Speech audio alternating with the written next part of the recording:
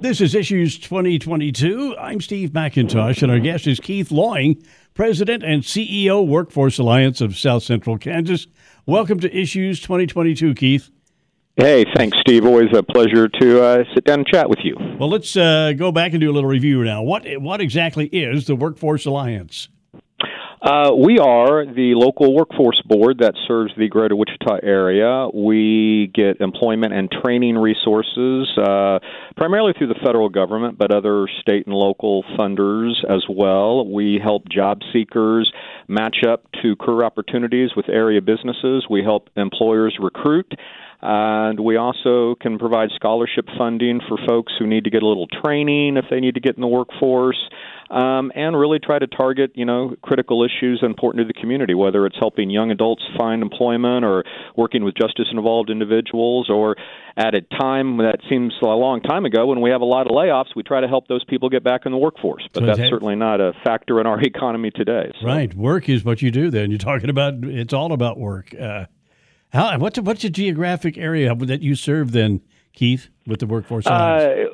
Basically, it's the Wichita metro area. I mean, we specifically, our funding's defined by 6 counties, but jobs don't know borders that well. So we basically serve anybody who wants to work in the Wichita area, any employer, in kind of our 10-county labor shed. So go far as north as McPherson, down south to the Oklahoma state border, and west out to Kingman, and east over to Butler County area. So how and when did the Workforce Alliance get its start, Keith? We became a 501c3 in year 2000, so we've been around a little over 20 years now. And the programs previously had all been managed within the city of Wichita, and the decision was made to break them out and to create a new structure.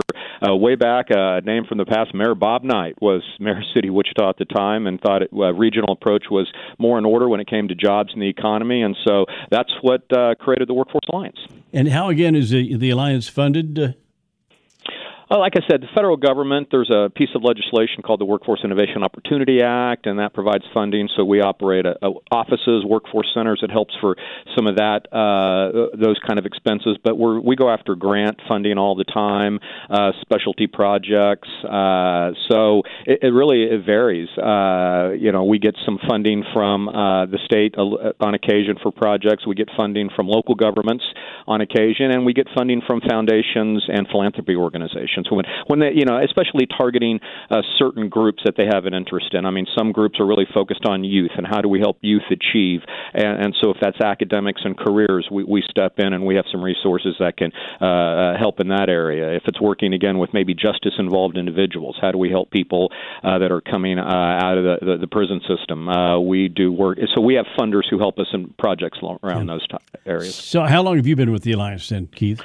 Oh, gosh. I have been working with them ever since the very beginning, but I have been on staff here since 2005. So I've seen a few different economic cycles during my tenure here. Yeah, I've seen a few over the past 50 years or so. Now, what did you do before you got involved with the Alliance then? I was at Wichita State University. I was in what is now the Public Policy Management Center. It used to be called the Center for Urban Studies. But I was kind of a consultant working with local governments and community organizations, and that's what brought me to this assignment. I was doing some work for them, for the Workforce Alliance, when I was at Wichita State. Is this your hometown? Oh, yeah. East High graduate. I'm a fifth generation. My uncle still farms land down between Derby and Mulvane that my great-great-grandfather homesteaded back in 1870. So I got some deep roots here. Wow, you do. You really do. Latest figures show a Kansas unemployment rate at 2.4%, Wichita area MSA rate at 3.9%. We like to celebrate low jobless rates because they mean people are working, but is there a downside to have that low unemployment rate? Well, yeah, definitely. If at a time when you are running up to kind of economic expansion opportunities, business growth opportunities, and that's really what we're seeing right now, Steve. And the numbers you quoted, I mean, that's pretty typical. The Wichita area tends to run a point or two higher than the state average when it comes to unemployment, and it does get worse at times. Sometimes a recession or economic downturn hits harder in the Wichita area than other parts of the state. But right now, what we're seeing is that businesses have an opportunity to grow. The economy is expanding in a whole lot of different areas. Demand is going up, consumer goods, going up for services. I mean, healthcare is still, we need healthcare. There's demand for that, demand for manufacturing. We're seeing our local aviation industry, both general aviation at Textron and then with Spirit at the commercial side of it, is expanding right now, and they need workers. So that low unemployment rate, that really is a challenge to them who want to increase their workforce, those businesses that want to, and there's just not a big pool to fish from right now. That's the point, I guess. And when you talk about even a 3.9% unemployment rate, from what I've seen over the years, most people say, that's pretty much almost full employment, or very close to it, huh? Yeah, it is, and the trend we've been seeing, and I've been hearing this from employers too. Whether you're the candidates that are coming in for interviews, they're employed. They already have jobs. They're looking for a better job. I mean, to me, this is the better job economy right now. You have a lot of passive job seekers. They're employed right now. They're not back, I'm still having scar tissue from 2009, 2010, when the challenge was long-term unemployed, and coming out of that recession. And we had people who were, very active job seekers applying for dozens of jobs a week, some choosing to move out of the community because they had a better career opportunity, maybe in Oklahoma City or Dallas. It's a lot different today. I mean, people are putting their profile on LinkedIn, and if there's a job out there that they may see, on ZipRecruiter or Indeed or KansasWorks.com, they may be pursuing that job then. And so yeah, people are looking for a better job than what they have, and employers that are wanting to grow right now, those are the folks they're seeing come in. They're seeing people that are already employed, and there's very few unemployed job seekers. If you are unemployed, it does not take you long to find a job if you're actively searching. That's another a component that is much different where we're at now in this economy than what I've seen in past years. Yeah, there seems to be a help wanted sign in virtually every restaurant in town. So we know we need some restaurant workers. What other businesses are really in need of help right now? Well, I mentioned healthcare, and that was a particular industry that just really took a beating during the pandemic. We went from celebrating our healthcare heroes to, in many instances, unfortunately, almost vilifying them as. And then I just think the challenges of working in that environment for some people. I mean, I don't criticize anybody who had to get out of that industry for personal reasons, for mental health reasons, but that it's going to take a while to rebuild the healthcare sector. Whether it's nurses, whether it's nursing aides, they need pharmacy techs, they need echocardiographers, technologists, they need radiologists, so that industry is huge right now in need. There's been, with back to school, a lot of conversations. The teaching industry, that's another one of those employment sectors that kind of took a beating, and it's going to take a long time to recover. But a lot of teachers, banked for some early retirement if they were close enough to it and got out, decided to get into other jobs. And so those are two in particular we've seen a lot of and heard from a lot recently. Now, I think you brushed on this a moment ago, but we didn't use the exact words. But how are employers thinking differently after the Great Resignation, if the Great Resignation is over? Yeah, like I said, I don't know if it's quite over. Maybe in the mass it's not to the scale it was, but I think employers are much more focused on retaining their talent. They have to be. They have to know that those workers that they have, if they want to keep them, you're going to have to increase wages, and we've seen that across the board. You're going to have to think about this whole thing about work-life balance. How are you structuring your environment, which you're asking people to? Are you willing to do remote work? Are you willing to let employees do remote work? And we've seen a lot of change in just how I've seen a lot of change in the last 2 years in the way businesses think about how they practice human resource management internally. And when it comes to attracting workers, again, I mentioned one of the industries we haven't really talked about that certainly is in need and got hit with COVID very hard was the hospitality industry. Whether it's the hotels that suddenly lost business just incredible amounts, restaurants, and you've seen those industries. What have they done? They've increased wages tremendously over the last 2 years. They are recruiting differently. They're recruiting much differently than they've done in the past, looking for workers more aggressively than they've done in past days. And again, going to the restaurant industry, it's changed a lot. I order takeout and carry out a heck of a lot more than I used to, and the way it's done at a restaurant is much more efficient. They are geared up for that, to serve that customer that is just coming to pick up or do the curbside delivery. And so they've changed wages. They've changed working environments. So employers, I think, have been very aggressive at adapting to the economy and what's going on. And I would say those employers who are managing well. I think there's still some employers that they don't have the ability to raise wages and they're still struggling, or they have not seen the wisdom of maybe paying their workers more if they're still struggling to hire and retain their workers. Will South Central Kansas be able to attract enough new bodies to fill so many job openings? Yeah, it's been an ongoing challenge. That was a challenge before COVID, certainly. And I go back and think, what the environment was like in late 2019. And then we had way more open jobs, and we needed more skilled workers than we had available in our market. And so, I credit some of our community leaders, the Greater Wichita Partnership. I think the innovation at Wichita State University and about how they're trying to attract students to come into Wichita State. I think those are fantastic strategies. But yeah, we're not a community like Dallas or Nashville or Denver that just have a constant inflow of new people moving here.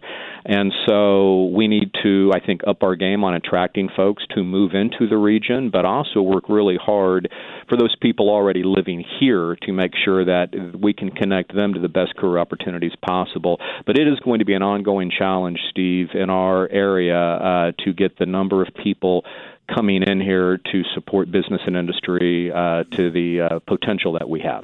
You're listening to Issues 2022 on the Odyssey radio stations, and our guest is Keith Loing, President and CEO, Workforce Alliance of South Central Kansas. The city and county government have responded to worker shortages by boosting wages. When is it too late, when the workers have already settled in Kansas City and Tulsa? Well, I don't know if it's going to be ever too late. I think we're just playing catch up. Hindsight's 20/20. Maybe you wish. I look at my budget and I'm thinking, because I'm having the same. I'm an employer too, Steve, and we attract workers and we need talent in our organization, and we've had to increase wages, and we've had positions that we haven't been able to fill because I don't think our wages were competitive. So certainly the city and the county recognizing that, but they're behind a little bit because other communities were a step ahead. Other businesses have been a step ahead on that. But it's one of the reasons we're seeing. I'm not an economist, but from my perspective, when we talk about the inflation that we're seeing, I think wages have been kept down artificially in a way. I maybe that's the wrong term, but I think the power dynamic has changed over the last 20 years and 10 years in particular, where employers had a lot of the power. They were able to get workers maybe to accept lower wages or increase benefits. And then I think what the pandemic showed a lot of people is that the wage thing needs to catch up. We've long talked about minimum wage being $7.25 an hour. Well, the market left that a long long time ago. There's very few jobs these days. Our fast food jobs, which always had been minimum wage jobs. Those jobs are paying $12 an hour, way north of minimum wage. And so I just think it's where the market's going. And whether you're, local government, whether you're a business, if you increase your wages, that money's got to come from somewhere. You got to offset it. You increase prices. You got to grow a budget. And that's the challenge the economy's facing right now. We need more workers. Workers want more wages, and then we all still want to buy stuff, and we want to get it at the best price possible. Attracting a lot of attention in the news media recently has been the shortage, a huge shortage of detention officers at the Sedgwick County Jail. But the county commission came back, and what did they do? They raised the wages there, right? Yeah. Well, and those are hard jobs. Yeah. I mean, those are, think about it. I mean, think about the environment you're working in. Think about the stress, I mean, so I think those people deserve a pretty good paycheck. I mean, and I go back to the whole situation with COVID, and I go to wages where we recognize suddenly our delivery driver was an essential worker. And it's like, well, if you're an essential worker, how much are you paying me? If you're, and so I think that's part of what the market's responding to. We recognize we've undervalued certain jobs and professions, I think, historically, and we need to take a second look at those. I think I definitely would like to see, the best talent possible taking those jobs and guarding our public safety. We need very skilled people to do that, and they need to be paid for it. Well, I say there are always openings for the IT people, the computer geeks, right? Yeah. And, and that's an area, a growth area that we are seeing, certainly here in the Wichita market that we want to take advantage of. We've had companies like Nova Coast, which is a cybersecurity company. And when you think about cybersecurity, it's, again, we've taken that for granted, I think, for a long time. But now that technology is so ubiquitous and we're all paying for stuff with our debit cards and credit cards, and we have medical records that we need privacy, high levels of privacy, financial institutions, and so we need more cybersecurity specialists. That just is a growing industry, and so if anybody who has some technical skills, computer skills, there's a lot of career opportunities in this market right now. But do we have enough carpenters, plumbers, auto mechanics? Yeah, no. I mean, there's also a grain of the workforce too. I mean, I'm certainly in my generation, coming off the baby boomers and the Gen Xers. There's just fewer people kind of behind us in a way, so we're still dealing with some demographic issues. But there's a lot of folks that are getting close to retirement, and we need to be backfilling some of those careers. I definitely have talked to my friends at the electrical apprenticeship programs, the plumbers and pipe fitters, and they need more talent to come into becoming apprenticeships, become those trades workers that, when you need a plumber, man, you need a plumber. You bet, you want to have somebody showing up. And if you need some electricity work done, you need somebody who knows what they're doing to take care of that stuff. And we're going to continue to see growth in those trade skills, and we need people to help fill those jobs. The trade skills, you mentioned that, and I'm just thinking that's where people actually have to work. They have to physically do something, and we need them. We always need those folks. Yeah, and you can't work remotely in that situation. Yeah, right. You don't have the option. That is something that, again, you go back to, people want work-life balance. People want wages to compensate them for, and it's understandable that they have those demands. And we need to value those kind of jobs. You can't sit behind a computer, and even though technology is great, you need to get dirty every once in a while. You need to put your hands on something to get things done, and those are the men and women who do it. Are the local high schools and colleges aware of local labor challenges? And if so, what are they doing about it, Keith? Oh, yeah. I really commend the leaders in our education system here, certainly in South Central Kansas. Folks like Dr. Muma at Wichita State, Dr. Thompson. They get it, and they're talking the language about career readiness. workforce development, thinking about how education aligns with business growth. I mean, we want everyone to have a well-rounded education and understand what it is to be a good citizen, but how do you combine that with the skills? And so, but the other school districts around here too, I mean, Goddard and Mays continue to really, I think, do a great job on focusing on those areas. Our community and technical colleges are certainly right there, but I would also point to some of our private institutions, Newman and Friends. They do a great job of thinking about that adult learner, that transitioning worker, maybe somebody who's in their 20s or 30s and needs to get into a different career. So there's lots of good infrastructure when it comes to education, Steve, in this community that will help people if you need to transition or update your skill set, or just frankly, just make sure you're in the right degree path to get onto the best career option available. I saw some fairly alarming figures the other day on child care in Kansas. Ooh. There's something to think about.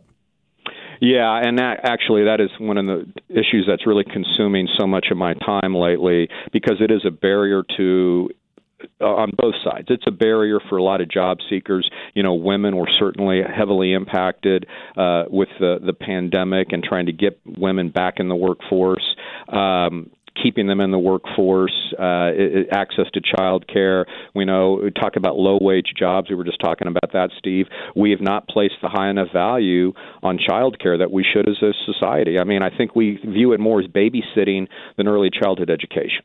And really, child care needs to be that early childhood education, and those are essential workers.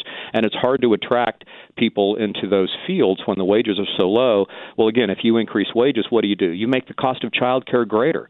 So, there are people who are paying. I mean, I saw a statistic. A young couple was saying their cost of child care was equivalent to what it would cost to put one of their children through college. Yeah, wow. Yeah. And that's unsustainable. I mean, so like I said, I'm working on issues, try to bring employers into this to help on the solution. Are there things employers can do differently? One thing I want to mention is the legislature expanded the child care tax credit for businesses that can step in and help their workers with child care. We're really going to be promoting that and making sure businesses understand that's an option. I don't know if enough businesses realize that the legislature gave them that tool last year, and that could really help a lot of businesses get workers into their shops and into their operations by helping their workers support child care. We're running out of time, but could you give us a brief look at what is Road Trip Nation? Oh, hey, well, you mentioned the schools, and this is a great partnership about trying to inspire young people into thinking about their futures and their careers and overcoming challenges. Road Trip Nation is a not-for-profit organization that comes into a community and highlights some stories and getting young people to take a career journey and listen to stories of other people about how they achieved their successes in life. We've got a great partnership with USD 259 and Wichita State University. We're going to actually do a road trip. We're going to have 3 young people on a big motorhome tooling around South Central Kansas here this fall. We've got over 20 applicants for that. We're screening them right now, and this will be a 1-hour documentary next year on PBS. And the content from the documentary and the content that these young people are going to create for us on this road trip, we're going to be taking this into the classroom. We're going to be telling these stories, helping inspire young people, and connecting them to the great jobs here in South Central Kansas. You have lived in this community all of your life, and you've seen the aircraft plants, the cycles up and down and so forth. Have you ever experienced being unemployed and looking for a job? Oh, yeah. Oh, my gosh. Yeah. I mean, and I've had really some crappy jobs in my life, too. I've been in the other side of that interview, really wanting a job and then not getting the call back or getting the letter saying, you didn't get this job. And I've worked outside in 100-degree heat. I did some landscaping in my day. I've waited tables. I've worked I've stocked shelves. And, it's part of the experiences that we take. Everyone's career journey and career pathway is different, unique. I'm happy to be where I am, and I'm very blessed that I can continue. I like the job I have, Steve, because it helps me give back to the community that I really love, and it's community it's been home for me. Well, I always have a good time when I talk to you because you know so much and you share so well. And thank you for being with us, Keith, as always. We'll check with you again in a few months, see how we're doing on this thing, okay? Sounds great, Steve. Always enjoyed chatting with you, and keep up the good work. So our guest is Keith Long, President, CEO, Workforce Alliance of South Central Kansas. And that's all for this edition of Issues 2022. We'll be back next week. Thank you for listening. I'm Steve McIntosh.